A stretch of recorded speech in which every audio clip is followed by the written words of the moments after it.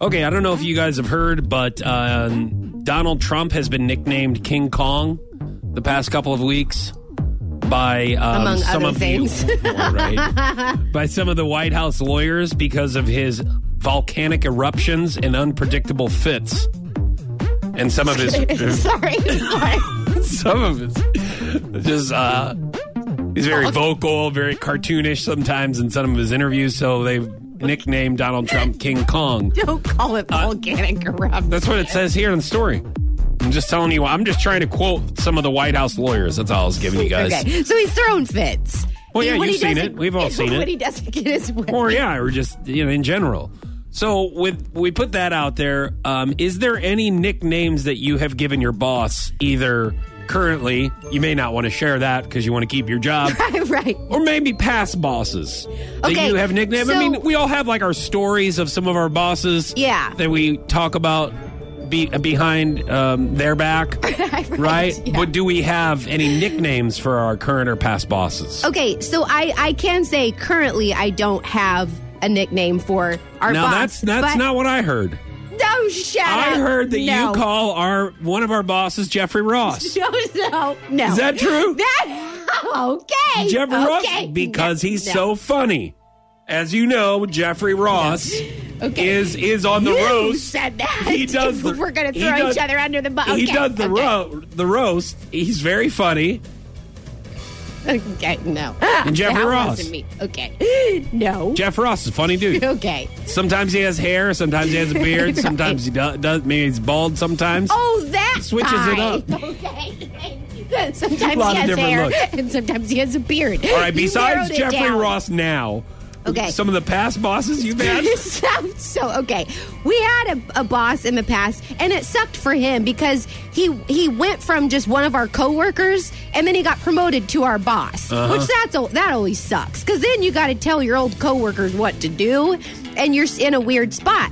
So I started calling him Old Corporate Carl because, I mean, as soon as he got promoted, he really thought he was something else. And I don't like that. You know, like you'd rather him not be a boss and not do it. No, you can be a boss without being all You can be a funny boss, like Jeffrey Ross. Right, yeah. That's a funny boss. Yeah, and it's like, it just didn't really fit him, all the corporate stuff, and he'd wear, like, corporate, hoodies and have a corporate notebook. On a second. I'm like, come on. I have a little bit of a question. I didn't know that there was corporate hoodies. Well, like with does corporate Carl wear the corporate hoodie to a corporate meeting?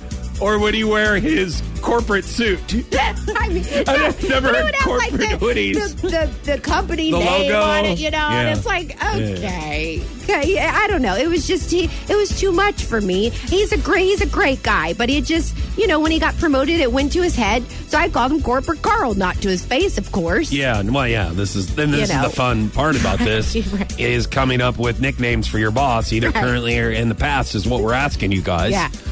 There was a guy here a while back that we called Uncle Fester from Addams Family. Maybe some of you have never seen Addams Family. Oh, it's a good one. Short, bald guy.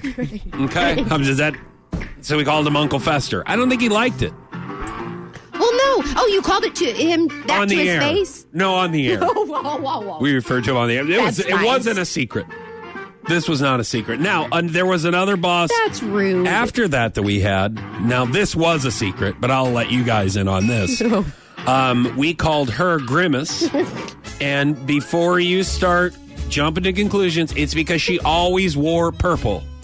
All right? She always had a purple blouse or something purple. Or whatever it was. I don't know what it was. 75. Well, I don't know. Kind of look. I don't know. It was a lot of purple shirts. all the she time. Liked purple. But she loved purple. So I was like, hey, Grimace is coming to the meeting late, I guess.